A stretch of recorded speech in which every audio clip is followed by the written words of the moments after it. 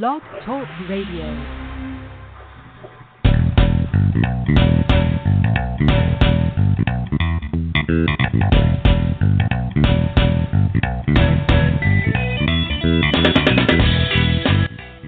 Welcome to the Football Garbage Time NFL Podcast, Deep Draft Prospects and 1967 NFL Draft Retrospective. I'm Wong, the Editor-in-Chief of Football Garbage Time, and with me, as always, is Ryan Whitfield, Senior Staff Writer on Football Garbage Time, and boy, there's a lot of sports going on right about now, and none of it is football. We got NBA playoffs, we got hockey playoffs, we got the third week of Major League Baseball. And Ryan, I know we were just talking about this, but I'm not going to say anything about my Bulls beating up on the Celtics, those one-seed Celtics, because as of the end of today, the Blackhawks may be completely out of the NHL playoffs. So I'll stay quiet there. I'll do your shout out about how poorly the Blackhawks are for you. How's that? Hey, if you want to brag about beating the worst one seed, maybe in the history of sports, go for it. That's here we go. Sucks. Marcus Smart couldn't throw the ball in the ocean. Al Horford is the softest big man in the NBA. The only person with any shredded talent on that team is Isaiah Thomas, and he's going to want a max contract, and they'll blow him out of here in 2 years. So, congrats. Right. I love that team. Gotta love Rajon Rondo. I was going to say, the best guy on that team is Rajon Rondo. Oh, wait, he's a Bull now. How'd that happen? And I can say that's the most surreal part about it is Rajon Rondo leading the team. That just blows my mind entirely. But hey, all right, so plenty enough to talk about our favorite sport, and that's football. So let's go ahead and get it rolling when we talk about the some deep prospect picks in the NFL draft coming up next week.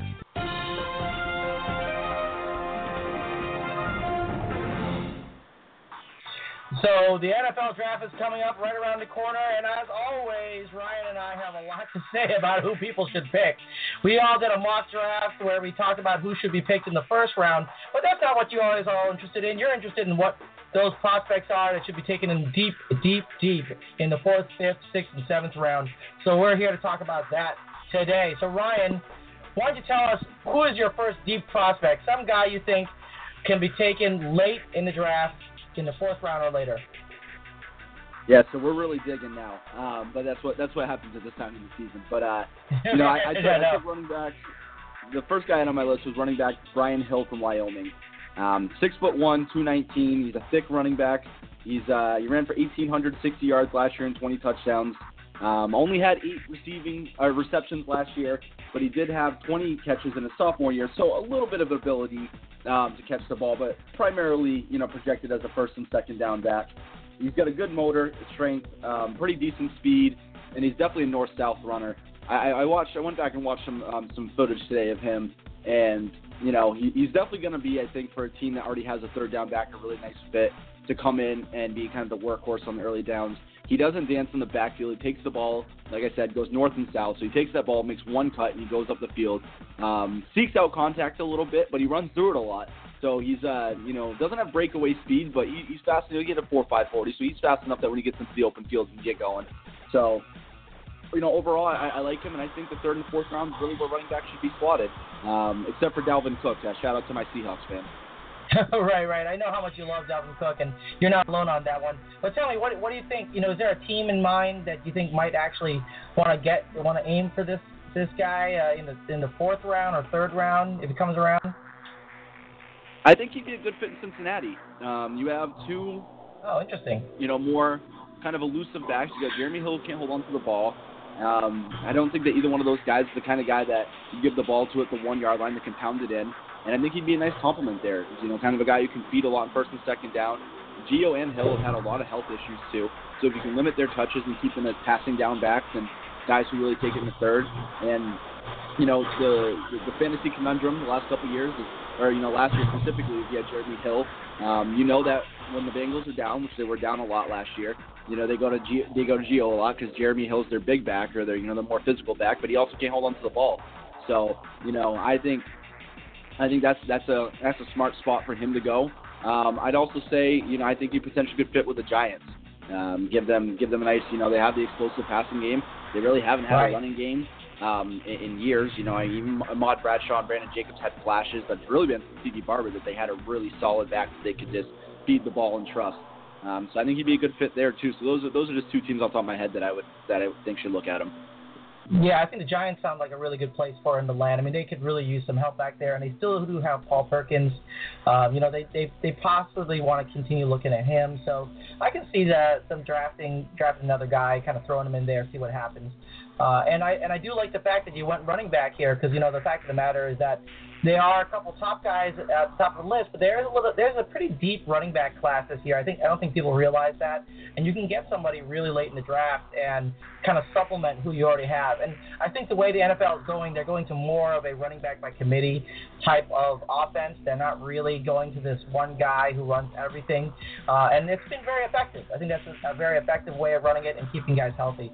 So I'm on board with that. I'm on board with that pick. So let me tell you the flip side of your pick, and that's Joe Yearby, the running back from Miami. So, as you said, Dalvin Cook. All right. So he's definitely a premier running back coming out of Florida. I mean, out of Florida State, but out of the state of Florida. And, frankly, Joe Yearby has been kind of overlooked over in Miami. There's a reason for that, obviously, because, as a sophomore, he did make a little bit of an impact on the field, carrying the ball 215 times for 1,002 yards. He had 6 touchdowns along that, and he caught 23 passes for 273 yards, and had 2 receiving touchdowns. So he was on the scene in 2015.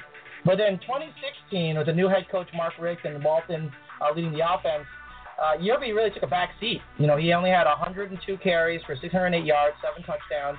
He only got 3 carries in the final 2 games of the season. So it's clear that he wasn't going to get much of a look in Miami anymore. They're moving away from him, so he decided to go pro. So it's interesting because he's kind of, in a way, betting on himself to really have scouts look at his body of work from his 2015 year and carry that into his pro time here. And I think he could be really good. I mean, he can be really solid. He's not a complete prospect, but he is a solid one-cut guy. He's not a guy who's going to dance around in the backfield, but he has some speed. He's not elite, but he definitely has some speed. He's exceptionally quick, and he plays really hard from whistle to whistle. He makes hard cuts and really has an ability to make guys miss in a second level. So I really think he could be part of a running back by committee, but the sort of quote-unquote lightning part of a Thunder and Lightning type of duo, and that could be a good place for him to be, or a change of pace type back for a power runner. I think he could also be there. He's demonstrated great run lane awareness. I mean, if you watch some of his tape, you'll see that he's patient, but then when he sees the opening, he just cuts and goes. He has sufficient quickness, though, to take advantage of the edges if the run lanes don't develop. So if everything just falls apart, he'll get to the edge. He'll get you 4 or 5 yards around the edge. And if he makes the first guy miss, he can be off to the races. So I think there's a lot to be said about Joe Yearby. And most important to all football guys, everybody out there in the NFL, is the fact that he is a master of ball security. He has had only 1 career fumble in 393 attempts. Just 1. I mean, that's got to say something. That's good discipline. That's good ball security. I mean, that's the type of guy you want. One-cut runner, downhill runner, but speedy, can make guys miss, good in ball security, great change of pace guy. I think there are a few options that are better than Yearby that will be available in the 4th, maybe 5th round or later. And quite frankly, if he goes in the 5th round, I think he's a steal. Now, he's not the only guy that can fill the backfield, so I think he's a guy who will have to be in a committee. I think he's a possible target for the Giants, as you mentioned earlier. He could be a possible target for the Jets. He's also a possible target, I think, for the Redskins and maybe the Buccaneers, depending on what happens with Doug Martin. I think they could use a little bit of a reboot there at running back position. You know, have any thoughts on Joe Yearby, or have you had a chance to see any of his tape at all? I know you're probably in shock and awe of all the stuff that Dalvin Cook did last year in Florida. So I don't blame you if you didn't see Joe Yearby. But any thoughts about him? No, when you sent his name over to me today, I watched his tape briefly. I agree with most of what you said. You take it all with a grain of salt. We both said the same thing about Yearby and Brian Hill, just north-south, not dancing in the backfield, cutting right away. But most of those highlight takes don't show the times they dance and get caught in the backfield. So, take that with a grain of salt. But I agree with most of what you said. And, I think for a mid-round spot, again, if you're not getting Dalvin Cook, with as deep as this running back class is, I'm waiting for the mid-rounds too.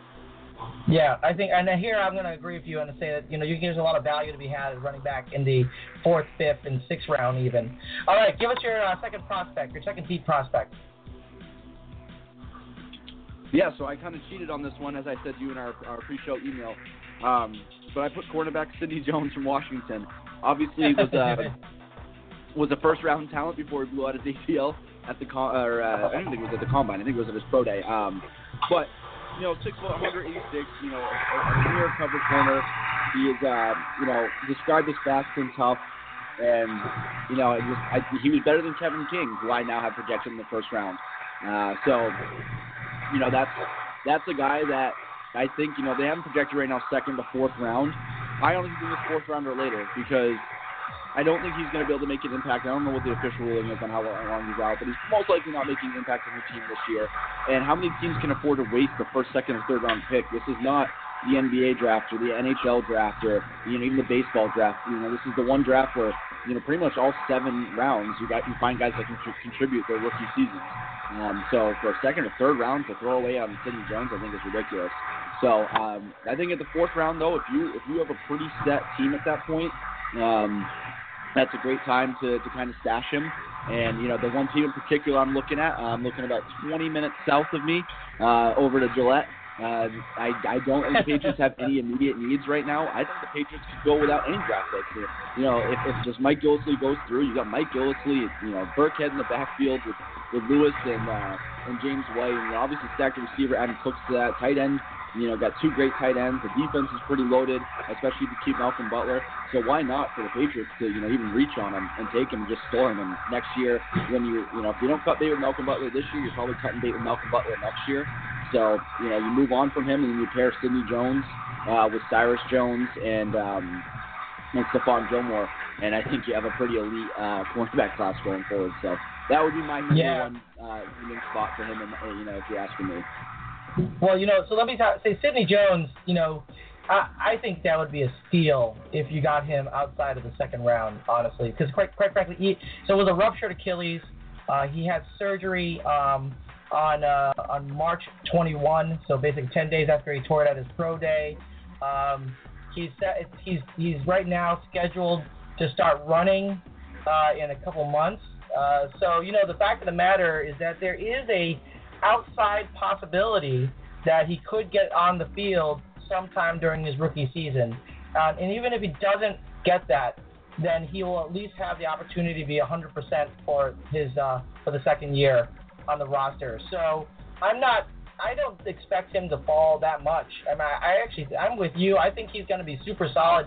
I would be surprised, actually, if somebody doesn't take a shot with him in the 2nd round because he's just so good. But who knows? If he falls to the 3rd, wow, that's a steal. And if the Patriots get him, boy, am I going to be angry because that would be that's going to be a great player that's fallen and is a perfect spot. I think the Patriots are a perfect spot for him to land because they don't need him right away. He can learn the system just sitting around and just kind of watching games, learning from other players, reading the playbook, and getting a feel for what has to be done there at a high level, and then start rehabbing. And I just looked it up, and he's scheduled to start running in 4 months. That's not that bad. 4 months, that's only August. So, frankly, he could be running before the rookie. You miss rookie camp, you miss OTAs, you miss mini camp, you miss training camp. It's really hard. You can study a playbook, but he's not going to be in football shape till late in the season. I think that there's, in the league where, you get hired and told you can implement a 5-year plan and then you get canned 2 years later or 1 year for the Cleveland Browns.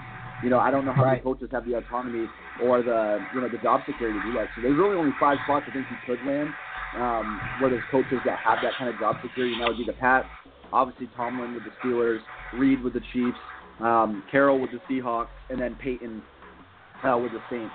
So I think those are the only 5 coaches that I would think that would, can have the luxury of knowing they're going to probably be in those positions next season, and so they can take Jones and wait on him. So the rest of the guys, you need guys that come in and make impact now. Because if you don't make the postseason for 2 or 3 seasons, you're out of a job and you only get 2 cracks at it as a head coach.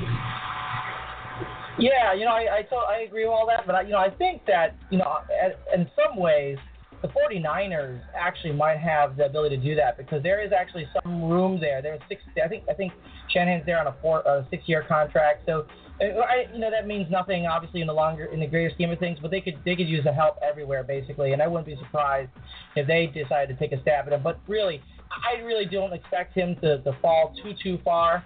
I mean, if he goes to the third round, he'd be a steal. Even if he misses, and I would assume that he misses the entire rookie season to get up to speed, but that's okay with me. I mean, I think he's going to be fantastic in the NFL, and I would definitely not let him slide too far.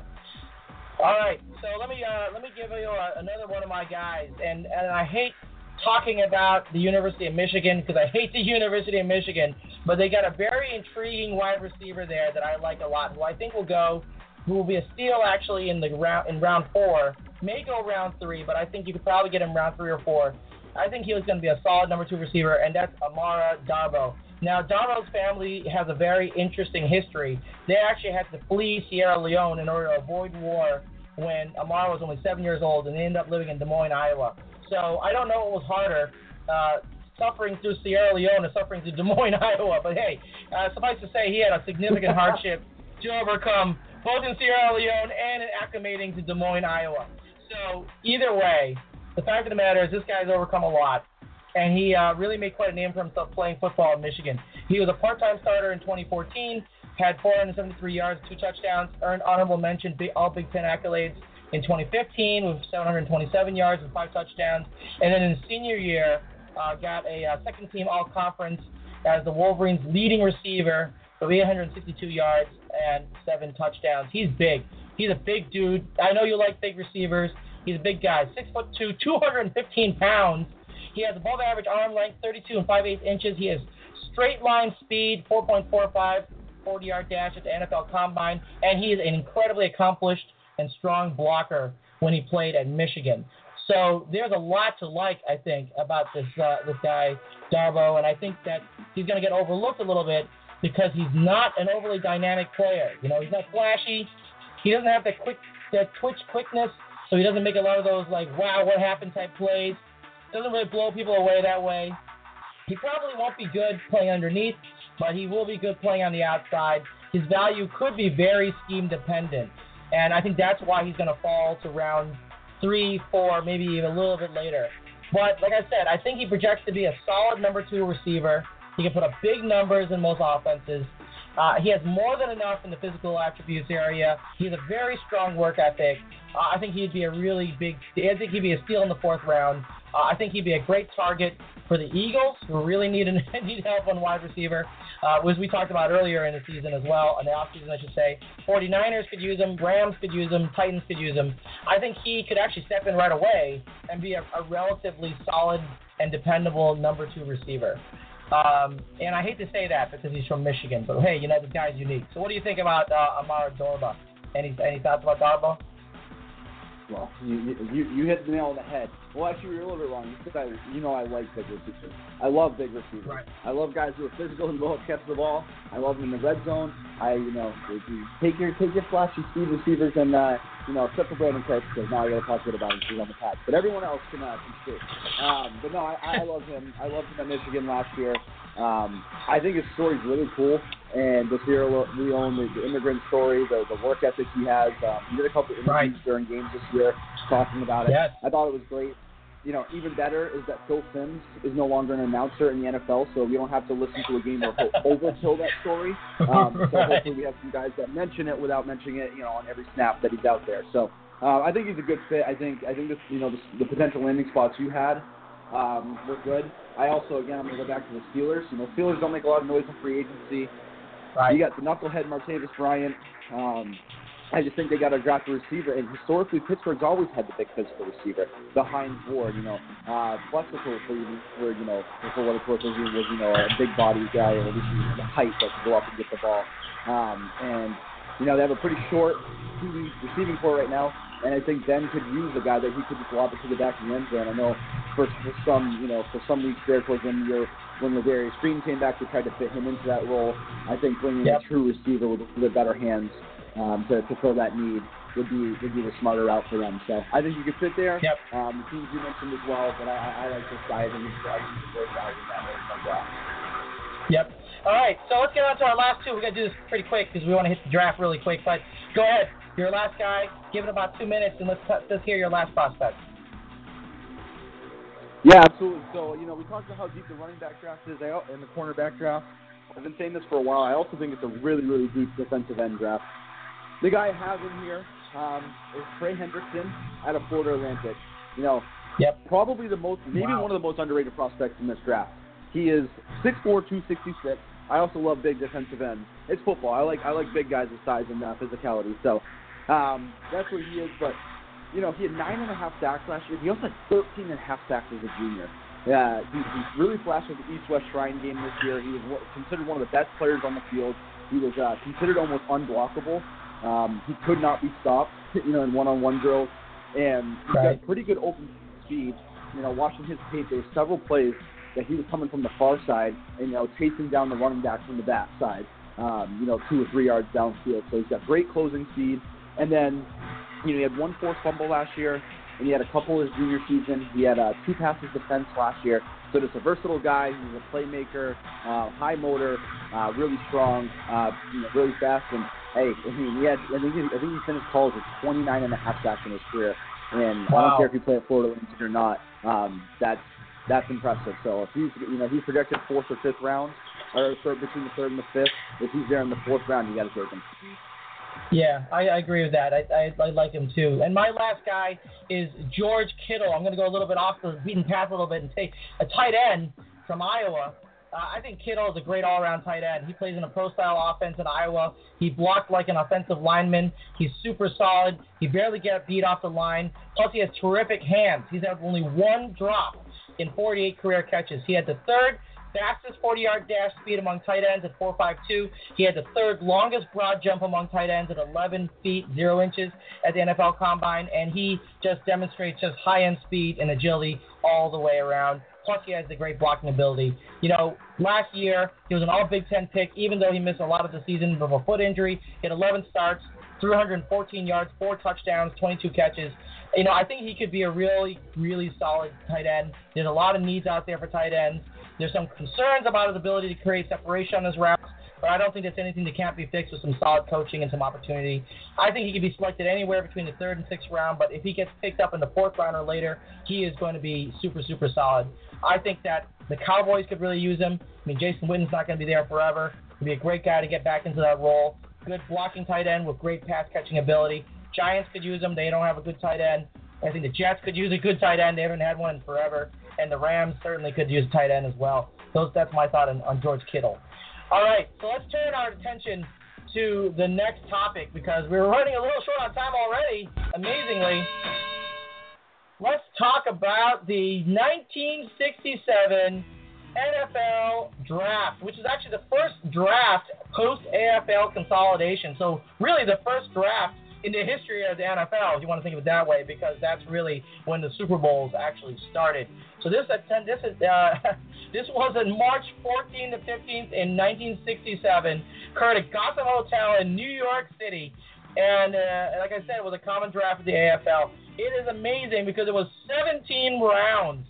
Oh my gosh, I can't even imagine going through 17 rounds of this. But there was a pretty interesting class. There are 8 Hall of Famers out of there. There was a lot of interesting selections, and we were just going to get right to it. Tell us, what's the guy you want to highlight from the 1967 NFL Draft? Yeah, so I just put on 3 guys quickly here. The first 2 I'll just mention because they're the Hall of Famers, and the third one I'm going to rip apart. Gene Upshaw was drafted in this draft. Bob Greasy was drafted to the Dolphins in this draft, and that worked out pretty well for Miami. One of the last good decisions the Dolphins ever made. So, but then most interesting in this draft, I've been too nice to running backs today during this podcast, so I'm coming for you now, RB. Floyd Bleeping Little. How Floyd Little is in the NFL Hall of Fame is the most miraculous thing I've ever heard of in my life. This man had 54 touchdowns, only had 6,233 yards, and a 3.9 yards per carry average. just to pick a Patriot bone, because we all know, I'm a little bit of a Patriot hunk. Corey Dillon has over 10,000 rushing yards and is not in. He is the only running back with over 10,000 yards, I believe, that is not in the Hall of Fame. Yet Floyd Little, at 3.9 per carry and 6,200 yards, is in the Hall of Fame. I just threw my notepad. This guy sucks. I don't know how he's a Hall of Famer, and so when I realized he was drafted in this draft, I had to take a minute to pick a bone. So the other two great all-time players. So obviously a historic draft, but two names that jump off from back then. Obviously Bob Greasy was a Hall of Fame quarterback and won a Super Bowl.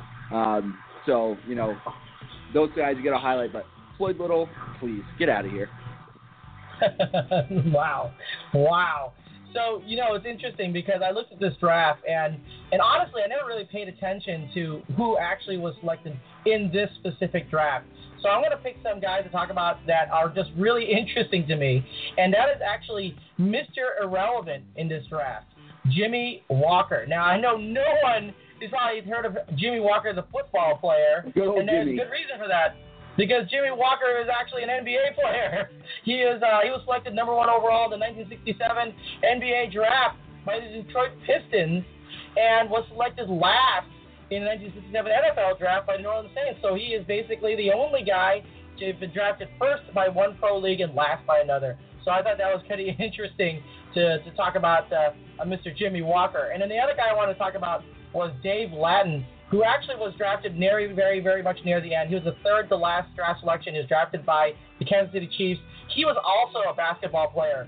But a little bit more interesting is that he was the starting center for the Texas Western Miners, who actually won the NCAA championship in 1966. And why is that relevant?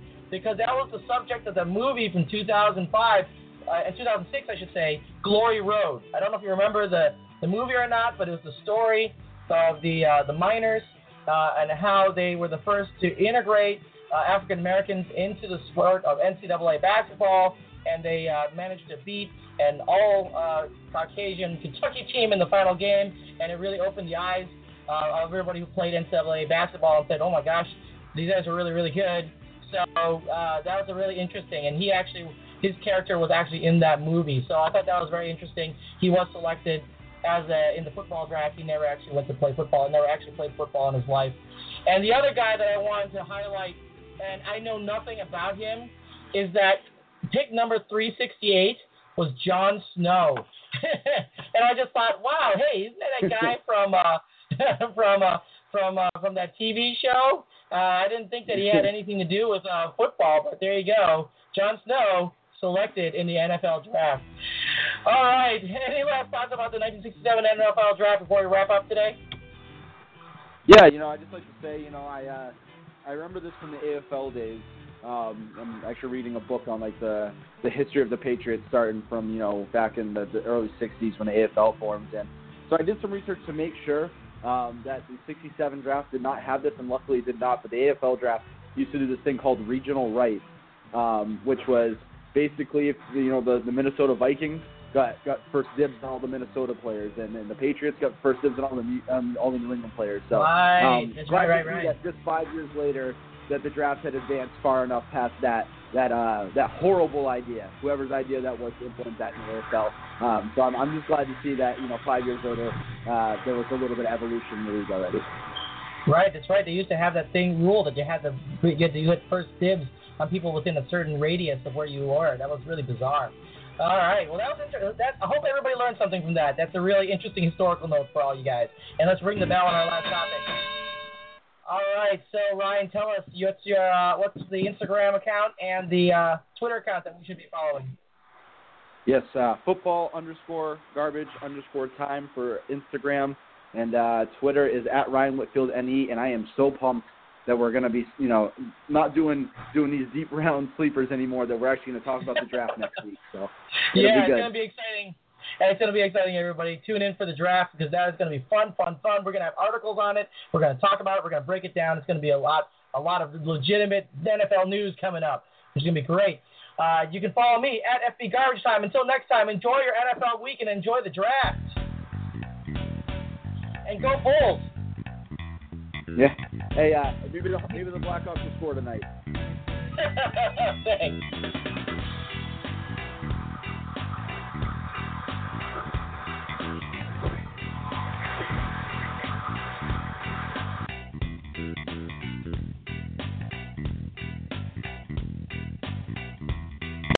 Amplify your career through training and development solutions specifically designed for federal government professionals. From courses to help you attain or retain certification, to individualized coaching services, to programs that hone your leadership skills and business acumen, Management Concepts optimizes your professional development. Online, in person, individually, or groups, it's training that's measurably better. Learn more at managementconcepts.com. That's managementconcepts.com. With Lucky Land Slots, you can get lucky just about anywhere. Dearly beloved, we are gathered here today to... Has anyone seen the bride and groom? Sorry, we're here. We were getting lucky in the limo and we lost track of time.